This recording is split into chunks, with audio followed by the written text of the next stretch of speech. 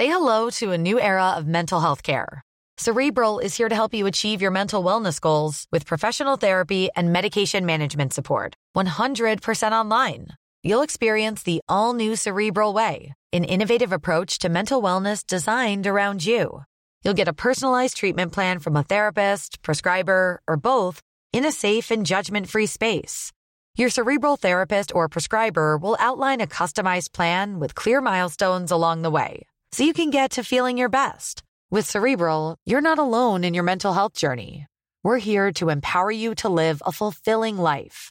So take that first step towards a brighter future and sign up today at Cerebral.com/podcast and use code ACAST to get 15% off your first month. Offer only valid on monthly plans. Other exclusions may apply. Offer ends July 31st, 2024. See site for details. I remember telling my guidance counselor in 6th grade, I want to be an agent, right? It was like right when Jerry Maguire came out. Like I said, I'm going to be an agent. And I was always a good bullshitter, you know? It's what I always wanted to do. And I remembered that. And like I felt it in my heart.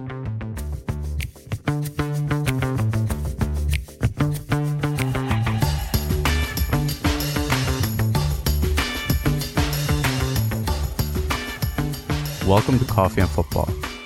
My name is Sebastian Alvarado, and I'm the host of this long-form interview-style podcast where each week I sit down with some of the most interesting and influential people involved in the game. They range from players to club and league executives to corporate brand directors to media profiles, agents, and thought leaders. I've always been intrigued by the behind-the-scenes types of stories and curious in learning about people's journeys and wanting to understand how they got to where they are.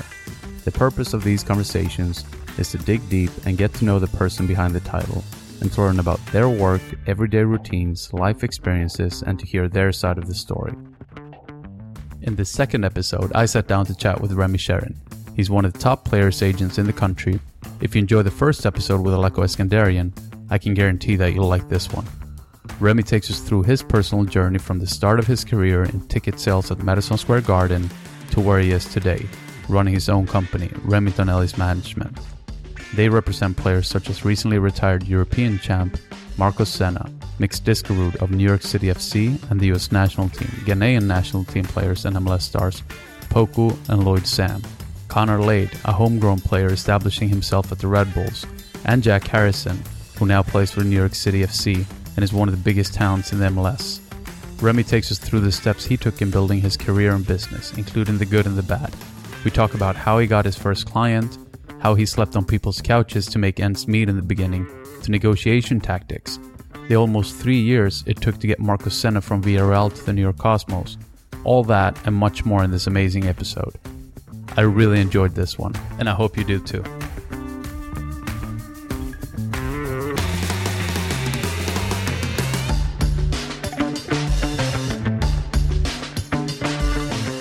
Welcome, Remy, to Coffee and Football. It's a pleasure having you. Yeah, thanks for having me. It's good to be here. Since this is really a coffee conversation, I have to ask, do you like coffee? And if so, how do you typically drink it? I love coffee. Black coffee. I enjoy going to the deli to get coffee, to be fair. I like going to coffee shops. I like good coffee, but there's something about going to the deli and getting coffee for $1. Something about only paying $1.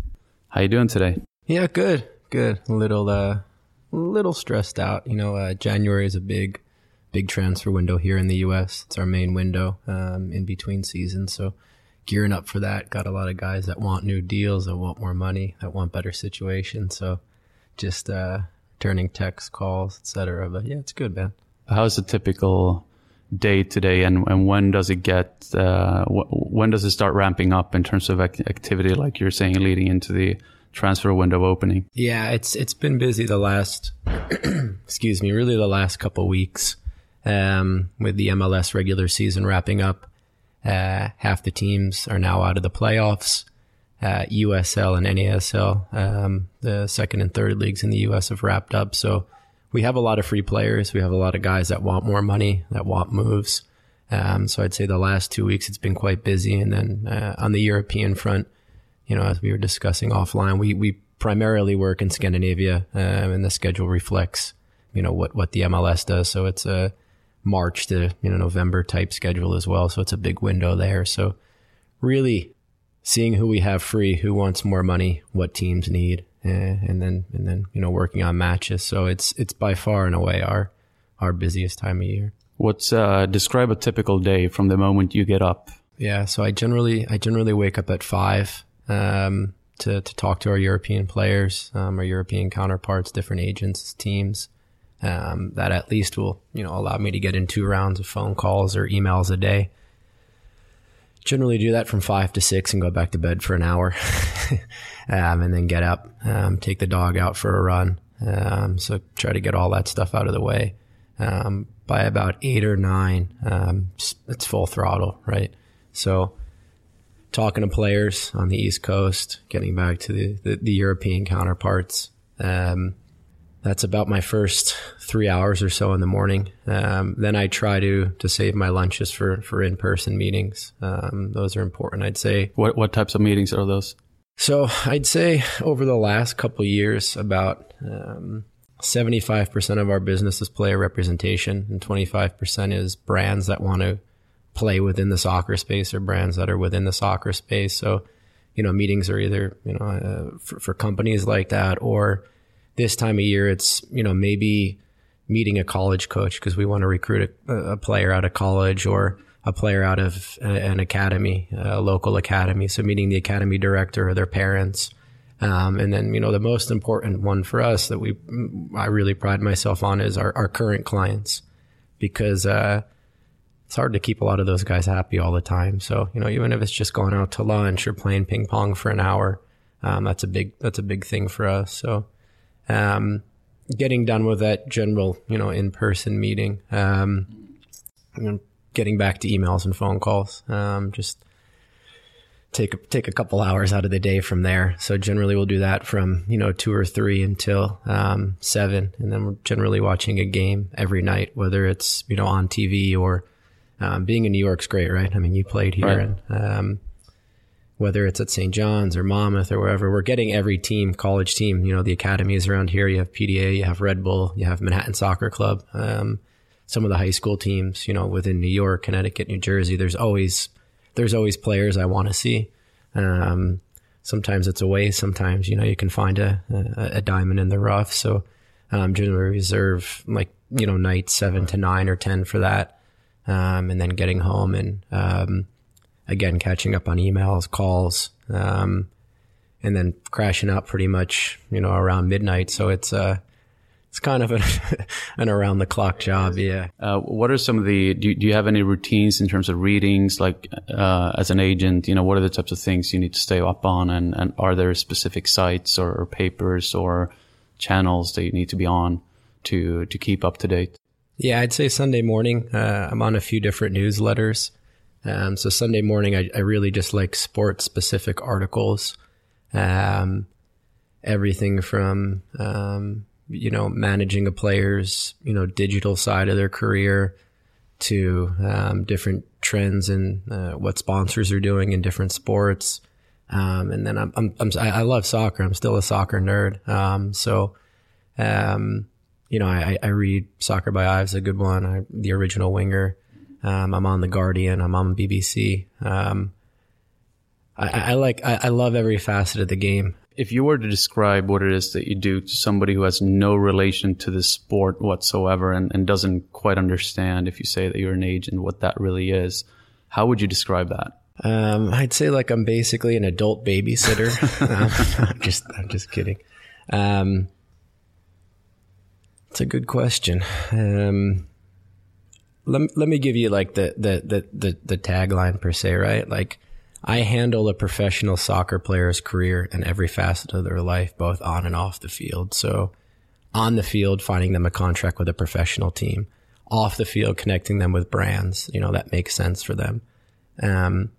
I'd say that's 70% of it, but then there's life and everything else that goes on in between. So-and-so moved to a new city from a different country. So-and-so is not playing. So-and-so's mother is sick. So you have everything else that's going on too. Doing deals is fun. That's, everyone loves making money, but, it's everything else that goes on that I think the day to day is is really the best part of the job. Hearing about guys that, went through this to get there, and having that as a point of reference for, it's never always easy, right? You have one guy that comes in as a rookie and then he doesn't play for 2 years, but he brings his lunchbox to work every day.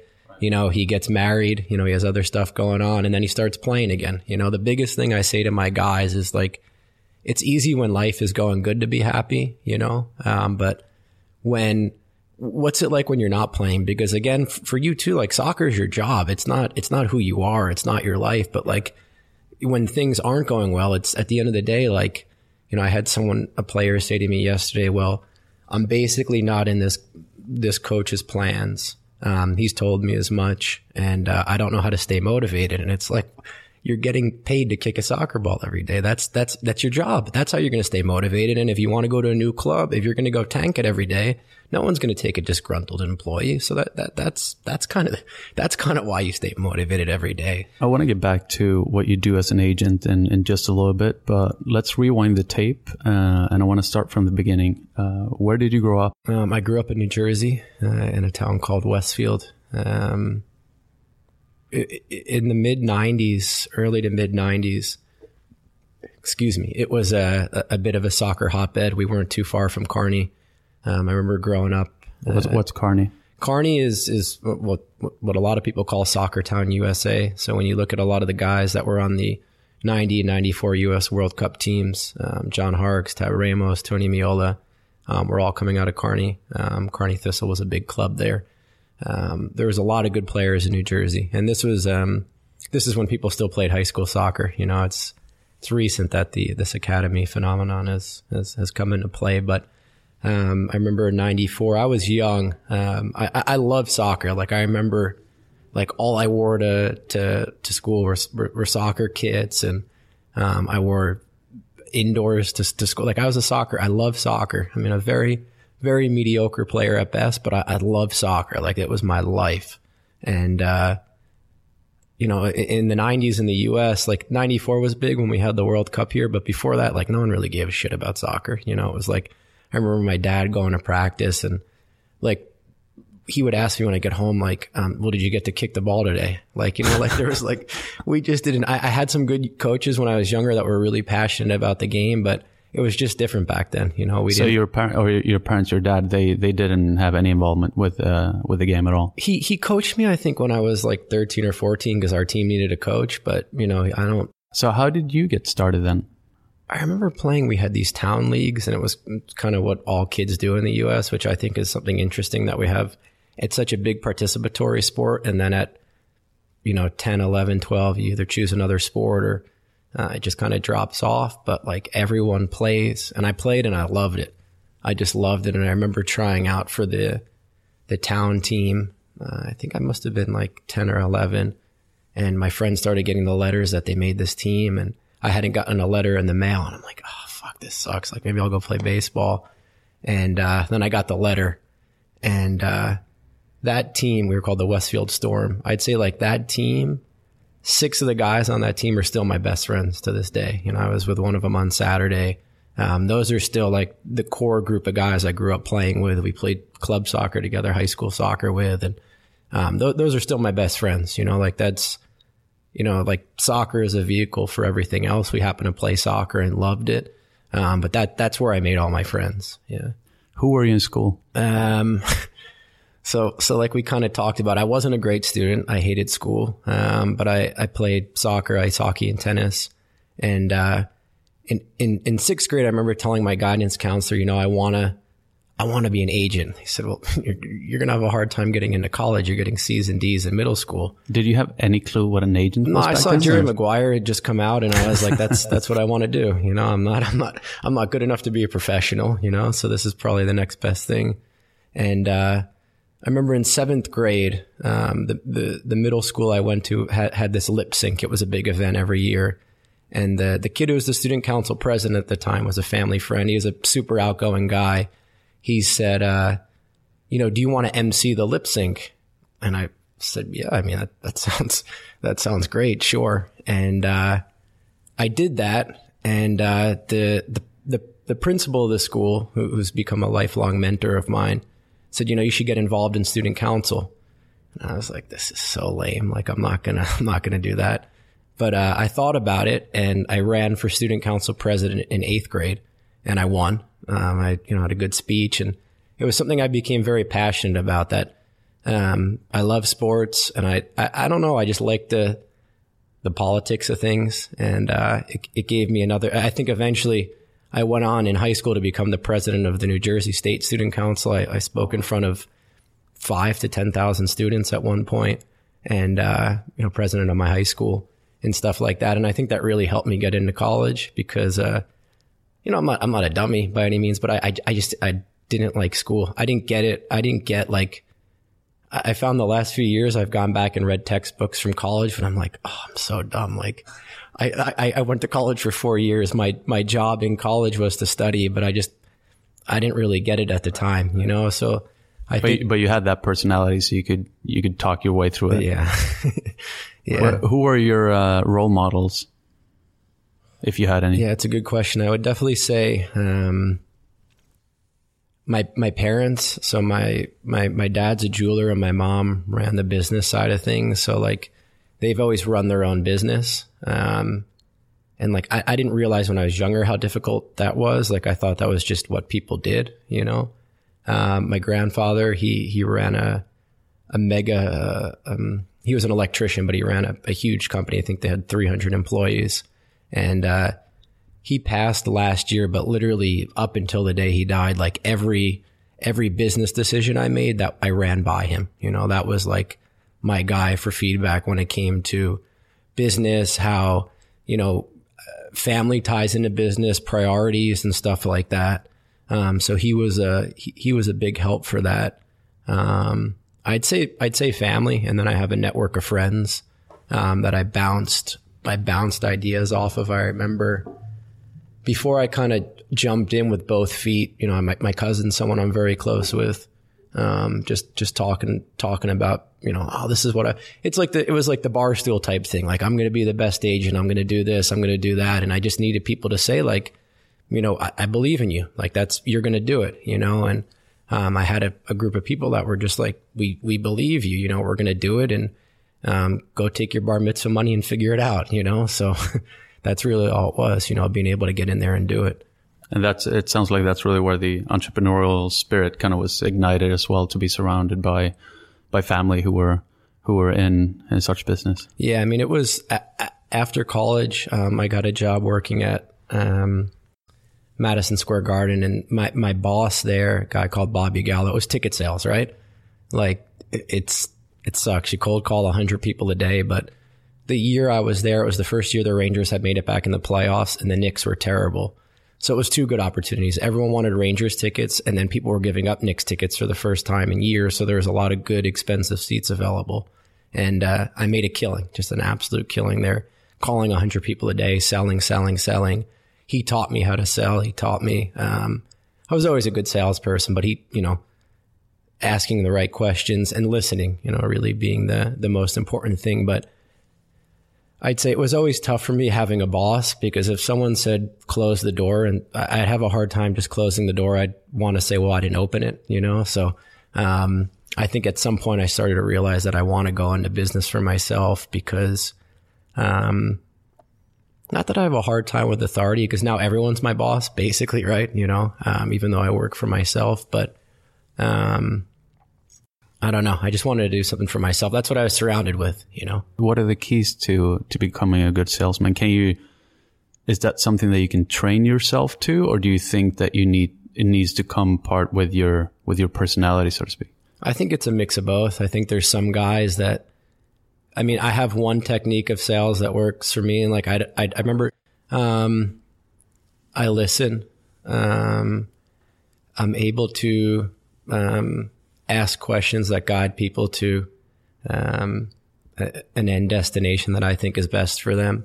I can identify, and then I hear other guys that just talk, and they sell as well. So I don't know if there's a right or a wrong way. I think there's a few different styles. But being able to sell is, for me, one of the most important tools that I have, and sometimes you make the sale, sometimes you don't. But the biggest thing that I learned is under promising and over delivering, because when you do it the other way, you're always fucked, you know? And that took me a little bit to realize. And, you know, sometimes you lose deals initially like that. But I'd rather do that than have to go back 2 weeks later and say, I'm sorry, you know, and try to make things right. It's generally easier that way. Oh my God, an insane goal! I've just seen the most insane goal I have ever seen on a football pitch. Incredible! Then you ended up moving on and landed at Red Bull. Done some work with the brand while I was in college, so I knew some people. Red Bull had just bought the Metro Stars. And I don't know. I was like, you know, ticket sales sucks. I don't really want to do this. I didn't realize how much money I was making at the time, you know, compared relative to what other kids out of college were making. And I went to Red Bull for an interview, and they kind of said, we have this like ticket sales. Well, the Garden's very rigid, right? It's you know, they've been doing things, from what I saw, at least I wasn't there very long, you know, the same way. And you know, you can buy this. There's really no breaks. I went to Red Bull, and they're like, we just need to they're playing at Giant Stadium at the time. They just bought him from the Metro Stars. This is almost 10 years ago, give or take. And, yeah, I think it was around 2006. Six or seven. Yeah, something like that. So, there was a lot of leeway to do things that I wanted there. So, you know, one of the first initiatives was, you know, when we were looking around, you know, at the team, like 80% of our sales are group sales. It's white youth soccer clubs coming out. They're like, where are all the Latinos in the community? So we took a step back, and we realized that, you know, Latinos aren't ordering tickets online. They're not ordering them with credit cards. Let's go out to the communities and set up these ticket sales hubs, right? Where we're basically giving a travel agency 100 tickets on the cuff. And we say to them, you know, you can, you know, they're $10 to you. You can sell them up to $30. And, you know, just being able to get creative like that, tying together sales and marketing initiatives, you know, being able to barter tickets for airtime on a radio station. My boss, I had a few bosses there at the time. Rich Searles on the ticket sales side, Jane Pryor on the marketing side. Mark de Grand Prix was the GM at the time. He's now the GM again. They just gave me a lot of leeway, you know, and said, kind of run with it. So I bounced around a few roles there. At the time, so I can't remember how long I was there. Mark actually was offered a job at a startup beverage company. And he said, I'm leaving the team. I'm like, you're fucking crazy. You know, you're crazy. This is about to take off. And he said, do you want to come? And I was like, you're crazy. There's no way. And he said, think about it. So, you know, we talked it over a bit. And I took that job with him. And about 3 months later, the company was out of business.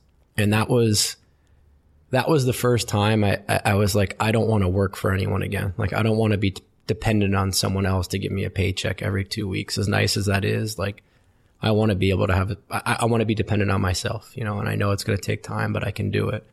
And at that point I was unemployed for a bit, and I started studying for the FIFA exam. And, while I was doing that, I had... And this is what, around 2007, 8? Yeah, 7 or 8. Yeah, something like that. And I had met some of the guys at Vice Magazine, just from being at Red Bull. The drink was called Purple. We would drop cases off there. And I can't remember what role it was, but a guy called Ben Dietz called me up and said, hey, you know, we kind of have a role. Do you want to come talk to us about it? So I went over there. I met with Ben and Eric Lavoie, who is the publisher. And they said, like, it's kind of like this events role. You know, like, you're going to execute events, you're going to sell events. It's kind of like, so you guys have a job description? They're like, no, not really. So I went and I took that job. I was studying for the FIFA exam, and I started working at Vice. And basically I was able to sell events. I was able to execute events. I was able to get in front of a lot of high profile brands. And, that was a huge part of my business, where, like, having that, the marketing aspect for players later on, and getting to know a lot of these, you know, brand managers and VPs of marketing and sales. And, I made a killing over there. I think my first year I sold like $3 or $4 million in events. Got to know a lot of brands, had a lot of fun, traveled all over the world, all over the country. About a year into that job, I went to take this FIFA license exam, and that was in Chicago. I happened to be out there for another event for Vice. Took the let me just hop in and interrupt you for a quick second there. For those who don't know Vice, what kind of a company is that? So it was a lot different when I was there. There was about 16 of us. Started as a punk rock magazine up in Montreal in '94. And basically became a media conglomerate. We talked to a certain audience that, a lot of brands at the time and still want to get in with. On the reporting side, it's immersive reporting, right? And when I was there, I think the big thing was CNN. They would run our stories and our video content. And now obviously they have, a show on HBO. They have their own verticals in basically every category from news to sports. And it taught me to think out of the box and not I remember like going in on pitches. It's not like we're a digital agency or we're a content agency. It's like we can do everything, and that's kind of how I approach things right now. Like I can do everything, and that's when I say like now, like I'm a full 360 agent, I truly believe I do things 360. It's like guys now might say, well, what do I do with, finances or retirement? Obviously, I'm not a specialist, but I've partnered with someone, so I can say, this is what you do for that. This is what you do for your apartment,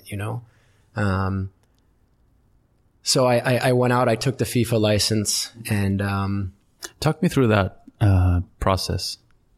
So in between Purple and working at Vice, I'd go to the New York Public Library every morning. I was living on the Lower East Side with a girlfriend at the time. And I'd study about like 14 hours a day. It was probably the most I've studied ever in my entire life.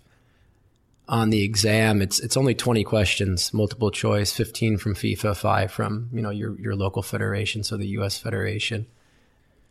Everything on, rules regarding player movement, to the way an agent's supposed to conduct themselves, to compliance and eligibility rules for collegiate players in the U.S., stuff like that. So I studied, and when I went to Chicago to take, I took the exam. There was about 100 of us in a room, and I passed it by, I think, one question. I think I had to get 16 right. I got 16 right. And someone told me this later on. I basically, for a year, you get listed on the FIFA website, and I'd get, emails from everyone who said they're the next Messi, and I chase and I chase and I chase. I had really no idea what I was doing. It was basically like having a boat license, but no boat, right? It's like I got the license, but what the fuck am I going to do with it, right? So I'd say my first break, I had a player that I worked with at the New York Red Bulls, used to buy him beer, on player appearances and stuff. And he was playing at another club overseas. And a player asked him, he was an older player, Spanish player, said, I want to come to the U.S. He said, okay, well, talk to Remy. So this player had his agent reach out to me, and that was my first strategical partnership, right? So I had a partner agent in Spain, and basically we received a mandate for the player, which basically says, I could speak on the player's behalf, on behalf of the player and his agent, talking to clubs here in the U.S. So that was the first player I started working with here. It helped me with a lot of credibility. And how did you go about that in terms of starting to contact people here and clubs and, barely knowing what you were doing? Yeah. So I had, working at Red Bull, I built up some good contacts, but I was predominantly on the business side, but worked closely with a lot of the guys on the technical side, and we had a mutual respect. It was still a small office back then. So just really, relying heavily on my contacts to, hey, I have this guy. Okay, he's not interesting. Can you introduce me to so-and-so?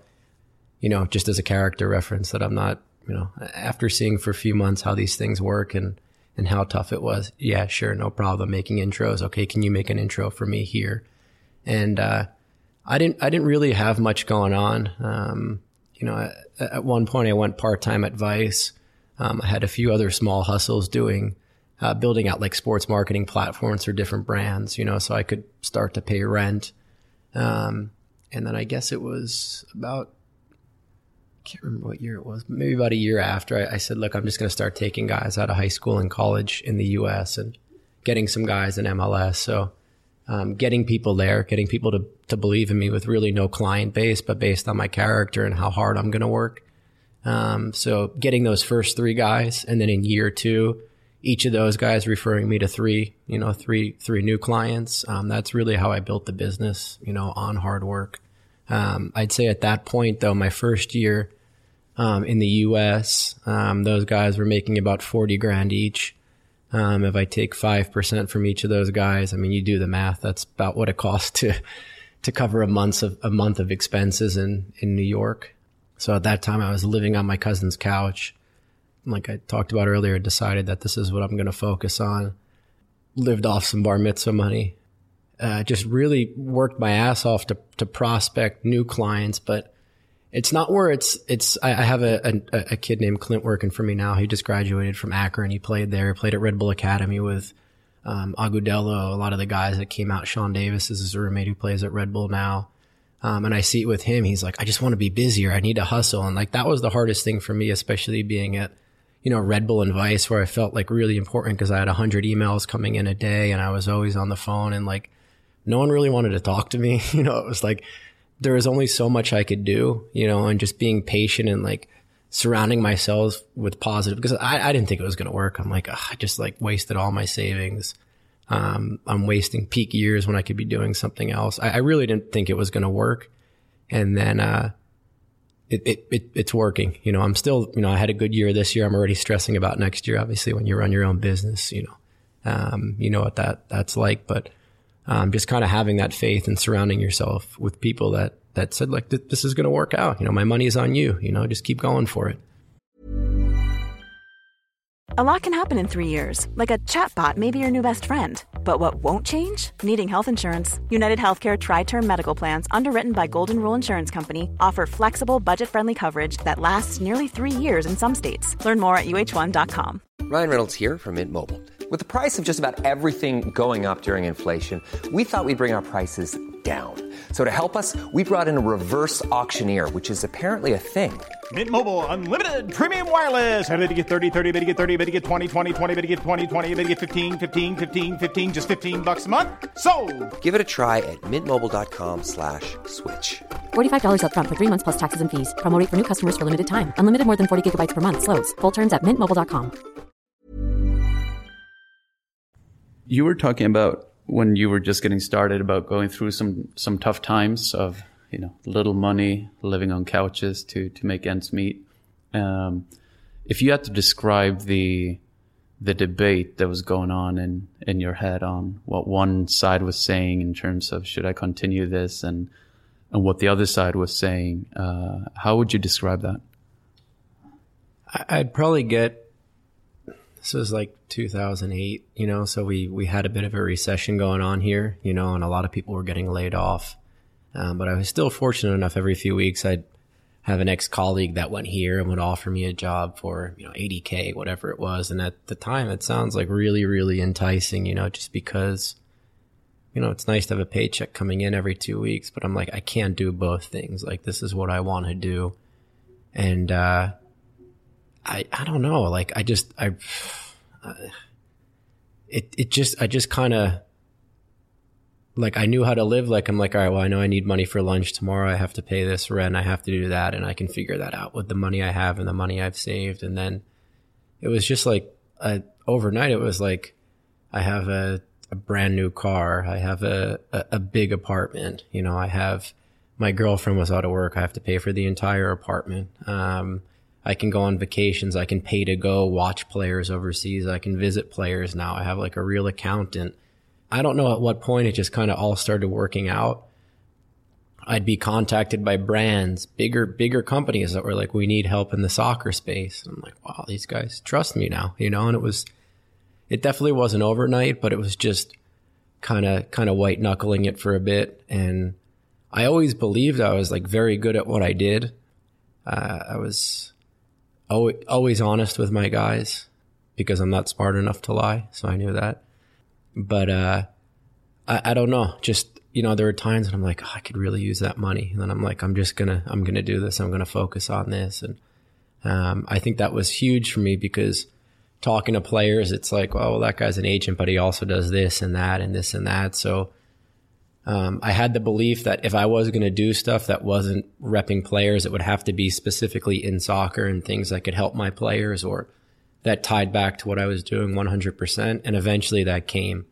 And, it's like, looking into next year, like you always start to worry about money when you have your own business, right? And it's like, I had a really good this year. Okay, well, I have these players I know are under contract. I'll have this money coming in, but that's still far less than what I earned. And now my lifestyle is up here, so I have to earn that again. And then, it's I haven't gone through, it's gotten better every year. I'm curious. I was thinking about this a few nights ago, like at some point I'm going to hit a snag, right? But like I tell my players, things are good. Life's good for me, so we'll see, what my character's like when that time comes. But, this is what I want to do for the rest of my life, and I ate a good amount of shit, to get to where I am right now. And I think that, with the game growing here, I think the players got fucked in the last CBA, but I think hopefully the next one, the salaries are going to go up, those mid-level players, and then the more they make, the more I make. So that's kind of the obvious thing. And then companies are spending a lot of money in soccer now. They want to get in and, Yeah, I'm actually curious about that because you mentioned that in the beginning when you talked about how you divide your work up. We're obviously representing the players is the main thing, but part of it is the brands and potential sponsors. Talk me through that. How does that work and what kinds of deals are you making with that? So generally the first deal I work out with a player is their boot deal.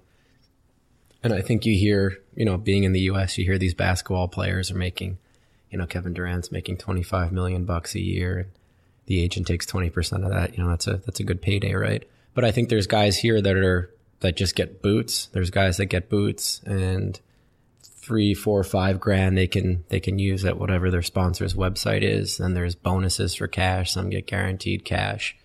There's guys that make American players in the hundreds of thousands of dollars. And then, there's a lot of guys that make $5,000 to $20,000, so that's the layup generally, right? And then having that past experience working at Vice and having other contacts and working on the marketing side of things, there's times, right, when you take deals because there's good money there, right? That maybe don't make the most sense. And generally those fizzle out because either the player's not passionate, the brand's not passionate, it's just not done the correct way. But we sit down with our guys when we sign them, when we go through a marketing questionnaire and we say, okay, we look at your digital presence. We look at, how do you want the fans to see you, as a person? And we were able to put together a small scaled marketing plan and say, look, these are the brands we're going to target. These are the philanthropic, not really, because these are the goodwill type things we're going to do. And then we still believe that when the fans love you and you have that popularity, it's going to lead to getting more money on the field, and then all the brand deals follow as well. So just positioning our guys well. So with one of our guys, I'll give you an example, like Mix.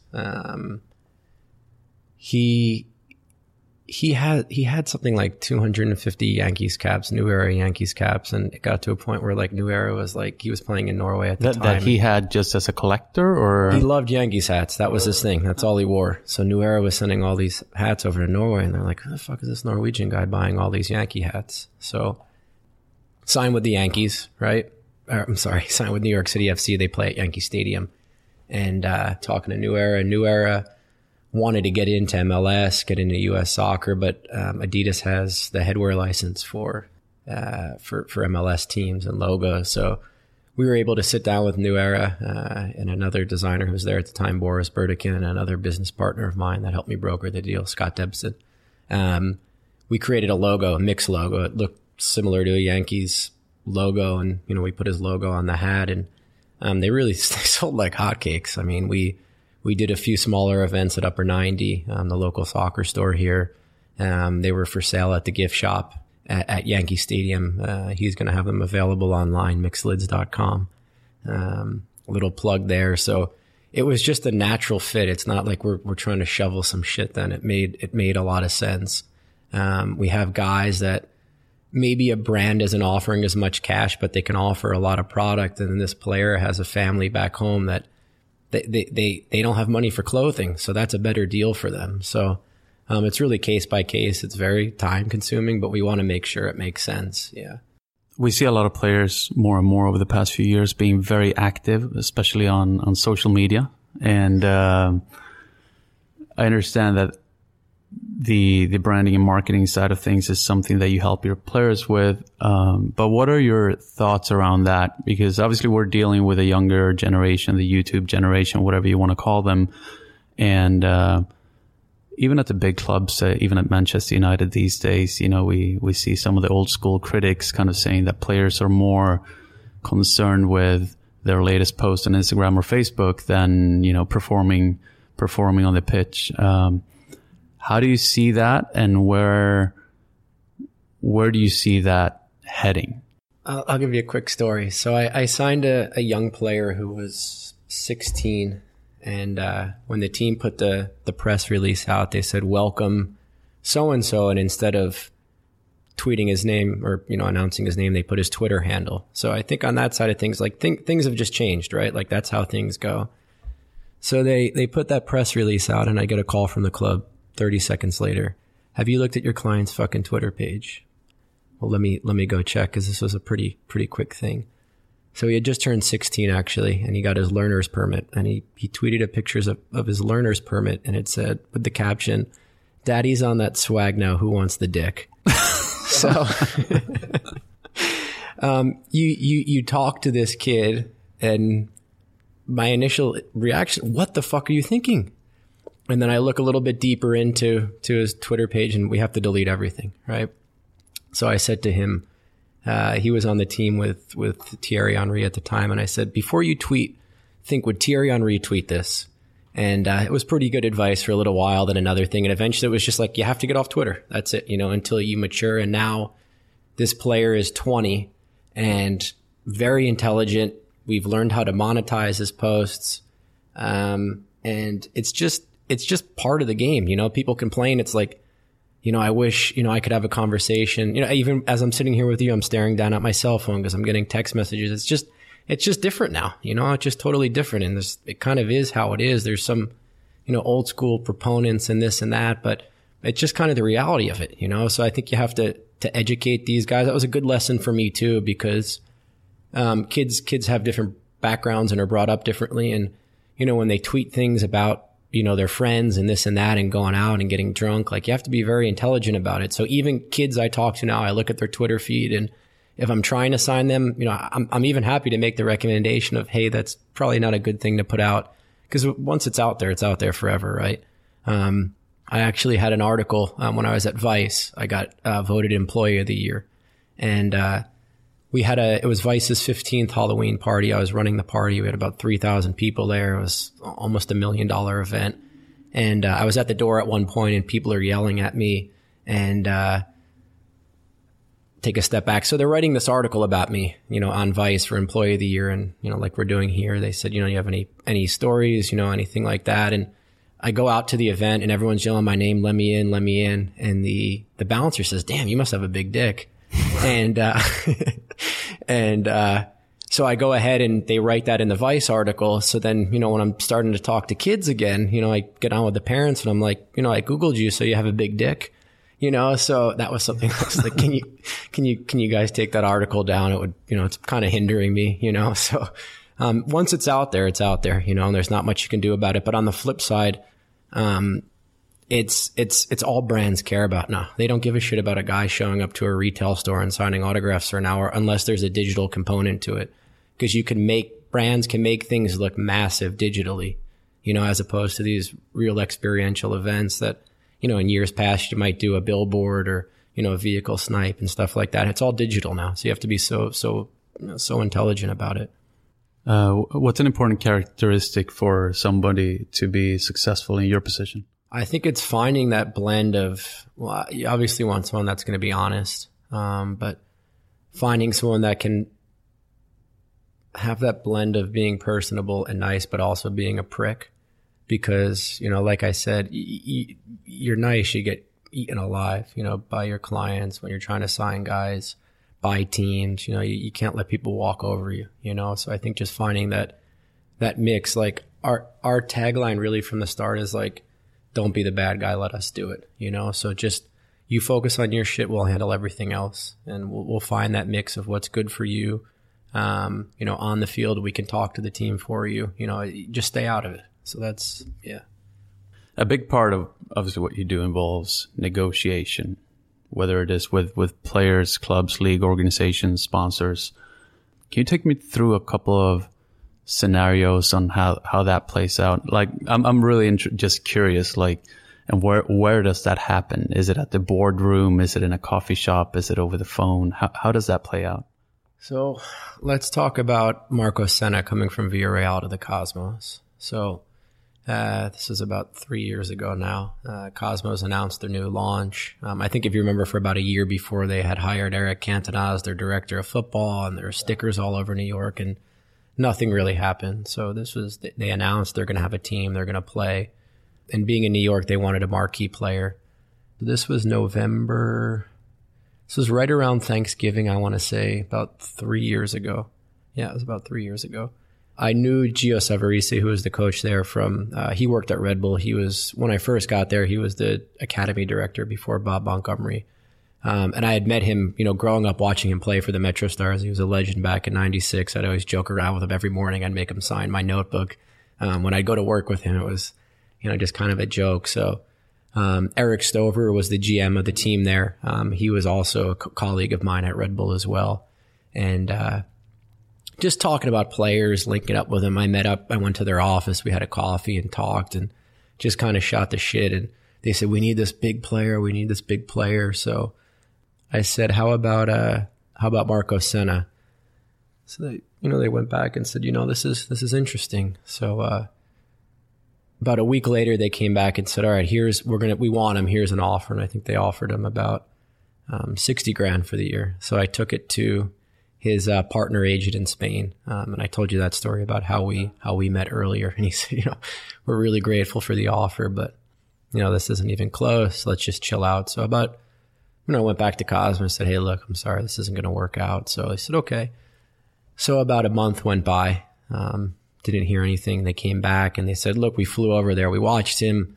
We can get a bit higher. And this basically went on for from November, Thanksgiving, 3 years ago, until June, right when Villarreal had been promoted from Adelante to La Liga. We finally got the deal done. So it's about 9 months of negotiating, going back and forth. Every little term, from the cash to his housing, to his flights, to his car. And this would go back and forth between me and Gio on the phone. We would meet at a diner in Howard Beach in Brooklyn, out by where he lives. Back at the Cosmos office, flying to Spain. Marcos also had an agent that was involved in Brazil, so talking to him. And this went on for, about 9 months. And then eventually we got the contract. Marcos came over. We had a big press release. Marcos got here, and he didn't speak any English. And because I was the local agent, I ended up living with him in a hotel for about a month that summer, helping him get settled, helping him find a house. The Cosmos were great. I mean, they did all the heavy lifting, but just basically being with him for a month. And, we were talking about this offline. Like, I had remembered watching him in like Euro 2008. And those were the days when I'm like, I want to be an agent. I'm going to do it. And I was just getting started and being like, this guy is a fucking beast, and his story too, being Brazilian, moving to Spain and not initially being accepted, as a Spaniard, and obviously being black is tough too in Spain. And I just liked everything about him. He's from a favela, hearing his stories about how he came up. And then you meet him and he's like in shorts and a t-shirt and like, I want to go to Shake Shack, and it's like, I became friends with him. On Saturday, we had a retirement dinner for him. He's playing in his last few games before he goes back. And how I met him, I got a mandate for him 3 years before we started working on that. Put him around MLS. We couldn't get anything done. Eventually it got to Cosmos, and then got the deal done. So really it was a 4-year project before he signed. Then he signed, and he's been here for 2.5 years. So that's a big part of it. It wasn't like we got the mandate, we got the contract, he was here. So that was one deal. That was pretty interesting. And, now having a Spanish legend here, that's one of my best friends, has been incredible.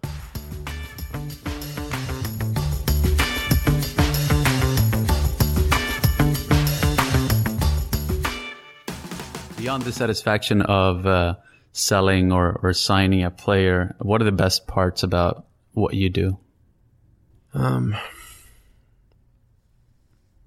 I've been able to go all over the world. And like, I remember I was sitting with my grandfather a few years ago with my partner from Spain who was here. He's like, how the fuck do you have a partner from Spain and you guys are both so young and you're just chilling out with me and you're doing your own thing? Like, it kind of hit me. I'm like, oh, that is pretty cool. And like last year I went to Jamaica, Spain, Peru, throughout South America, Denmark, Holland. I go to Mexico quite a bit. And I always try to tie like vacation into work. And I mean, I've gotten to see a lot of cool things. I've gotten to meet a lot of cool people. Like, I know it's kind of cliche, but like even coaching, like, you know, the team I work with, the players I work with, like we have everything from everywhere. It's like soccer really, right? Like people are from all over the world. I get to work with like a lot of really cool, interesting people, but like this weekend was like super rewarding. Like Marco Senna, like I did one part of his career. I did a deal for him and I was at his retirement party. Connor, you know, got engaged a few weeks ago, being able to be a part of that, one of the first guys he talks about. All these other little things, you know, that really, really, like, I feel like I'm helping people. That's probably also on the flip side, the most stressful part of the job is that I feel like I have 30 children, you know, counting on me a lot for a lot of little things, which, you know, I every little thing, like, you know, I try to accomplish and get done whatever someone asks me, and I take it to heart that I want to make sure everyone's in a good situation. Yeah. Where do we see you in 5 to 10 years time and Remington Ellis management? It's a good question. You know, I had my first business plan when I first started. I think I was earning $50,000 a year at the time. And my theory was, I need 25 players and I can make $2,000 on commission each of those guys. That'll get me the $50,000. That's what I needed to live then. I had a shitty 1-bedroom apartment on the Lower East Side before it got really expensive. I went to like $1 beer night. That's all I really cared about. I just had a different perspective on things. Financially or agency wise, I think agency wise, I want to keep doing what I'm doing and developing relationships with players, you know, again, welcoming them to a family and seeing where they go. I think we want to, the model I explained is the model I'm going to follow, where we have our top earners, you know, we have our guys that are, you know, going to keep earning, and then our young players. But I think, Jamie, you know, I hope she can bring in some good female players, because after this last Women's World Cup, we saw, there'll be a lot of turnover on the next women's national team ahead of the next World Cup. The brands spend a lot of money in women's soccer. That's the reason for getting in there. I hope that Clint recruits some good players, and he has a nice little profit center going. I hope my young players that I've spent a lot of time on start to hit. And I hope we just have a good reputation, you know, and I hope we just keep bringing in good players and good people. And then I think the biggest thing is working with more brands within the soccer space, you know, because some of the stuff you see out there is so fucking bad, you know, that we talk about and how they get involved. And I think we can do a lot of good work there too, you know, leveraging our guys, but also, you know, our knowledge within the soccer space, you know, under not just cool guy shit, you know, like we talked about downtown New York soccer scene. That's one little microcosm in the entire world, and not just 12-year-olds or not just 25-year-olds, you know, that kind of encompasses everything. I think we have a unique perspective on all those things, on every facet of it. Yeah, and I would actually love to, perhaps for next time, or maybe we can even involve Jamie at some point. I'd be very interested in hearing what's going on in the women's game as well. Who are some of the players we should keep an eye on in the coming years, of the ones that you have coming up? Some of my younger players that were with the U.S. team during under-20 qualifying. Roman Gall played at Lorient. He's now with Columbus Crew. Amando Moreno, former Red Bull Academy player, is now at Cholos de Tijuana and Liga MX. Brennan Vasquez just had 2 goals at the U17 World Cup. another Cholos player. Guy I really like right now in college soccer. I'll give you some other guys that I really like too that aren't necessarily ours. A guy called Jack Harrison, former Manchester United Academy player, came here to the U.S. to go to high school actually. Played at Berkshire Academy, played for Manhattan Soccer Club, just a regular club team, not an academy, and just leaps and bounds ahead of anyone else. The U17 World Cup team, I like Pulisic, who's at Borussia Dortmund right now. I think is a very good player. Tim Parker from St. John's, I quite like, who's in MLS right now. Yeah, I think that's great. That's a good list. How can people get hold of you or find out more about you? Yeah, you can email me. It's Remy@remingtonellis.com. Remington on Twitter, or ASAP Remy Instagram. So as the kids like to say, get at me on Insta, and you can see what's going on. Tell me 3 people in the soccer world who you would want to invite for dinner, and past or present. Let's assume that language is not a barrier. And where would you take them? I'd take George Best. I would take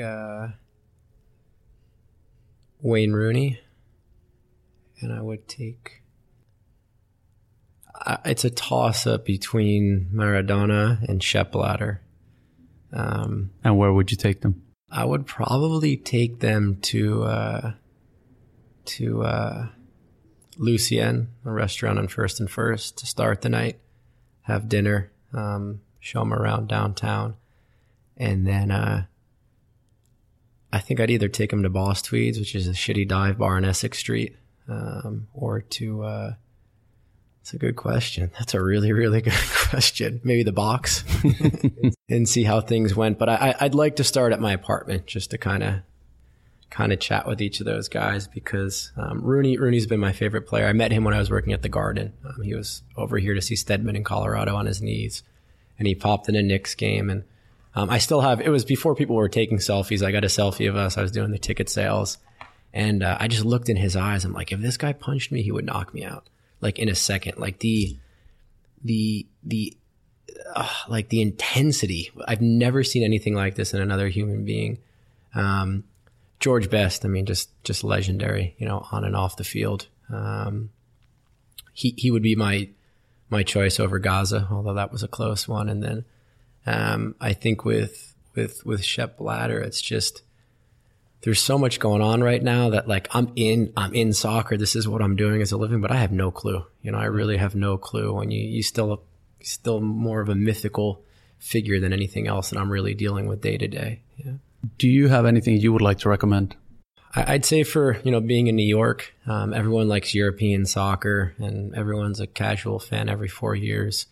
I firmly believe that we need more people that are fans of MLS. And you're a Swede, right? So you can have a fan, and you can be a fan of a team in Sweden, but you can also support a team in Spain and England and too. And I don't think it really matters, what other leagues you like, but get immersed in the game in the U.S. Find a high school team you like, find a college team you like, find an MLS team you like, find an NASL team you like, whomever it is, and get really entrenched in it and try to become passionate about it. Because I saw a stat, I think there's been 8 World Cup champions, and all of them had a well-developed league before they won a World Cup. And I think that's going to be key for us. But you think about, for me personally, or you, like the players we played with growing up and how good we thought some guys are that are still not even close to being good enough to play in MLS. It's a good league. And, especially in New York, right? Fuck MLS. I'm going to watch England. Like, this is our league here. This is what we have, and you have to support. You can still support whatever else you want. But if you're a real soccer fan and you want the game to grow here, find your local high school team, see who the good local players are, because maybe one day they will become a national team player. Support your local pro team and really get immersed in the game in the U.S. Yeah. And then on the flip side to Europeans, don't sleep on the American game either. Yeah. That's a great recommendation. Who do you think I should interview next year in this podcast? That's a really good question. I think, one of my clients is a player named Brendan King. His father is Tom King. He's the general manager of administration at U.S. Soccer. Fascinating guy. I think he's been with U.S. Soccer since pre-94. He's responsible for scheduling all of the national team friendly fixtures, all the administration. I find him to be absolutely fascinating. I think Aldi Curtis could be an interesting guy, the current general manager of the New York Red Bulls, because he's worked at MLS and now he works on the club side of things. And then I think a current MLS player, a USL player, because I think for a lot of the success stories, there's still a lot of kids eating a lot of shit to get to where they want to be. And sometimes it pans out and sometimes they don't. But they're trying to live their dream and they're going for it. I think for you, I would say Rafi Diaz, played at the same college as you. He's at Red Bull's second team, a guy I believe in that I think will eventually work his way up to MLS. Remy, thank you so much for taking the time. It's been amazing to hear your story. I've known you for quite some years, but never knew the journey that had taken to where you are today. I remember some of the early days when you were just getting started and there were no players showing up and no deals to be made for you. And I know that times were tough, but you've shown that through hard, dedicated work and having a little bit of that hustle and edge to things can bring you a long way. So I'm really happy to see where you're at and excited to continue following you. Sure.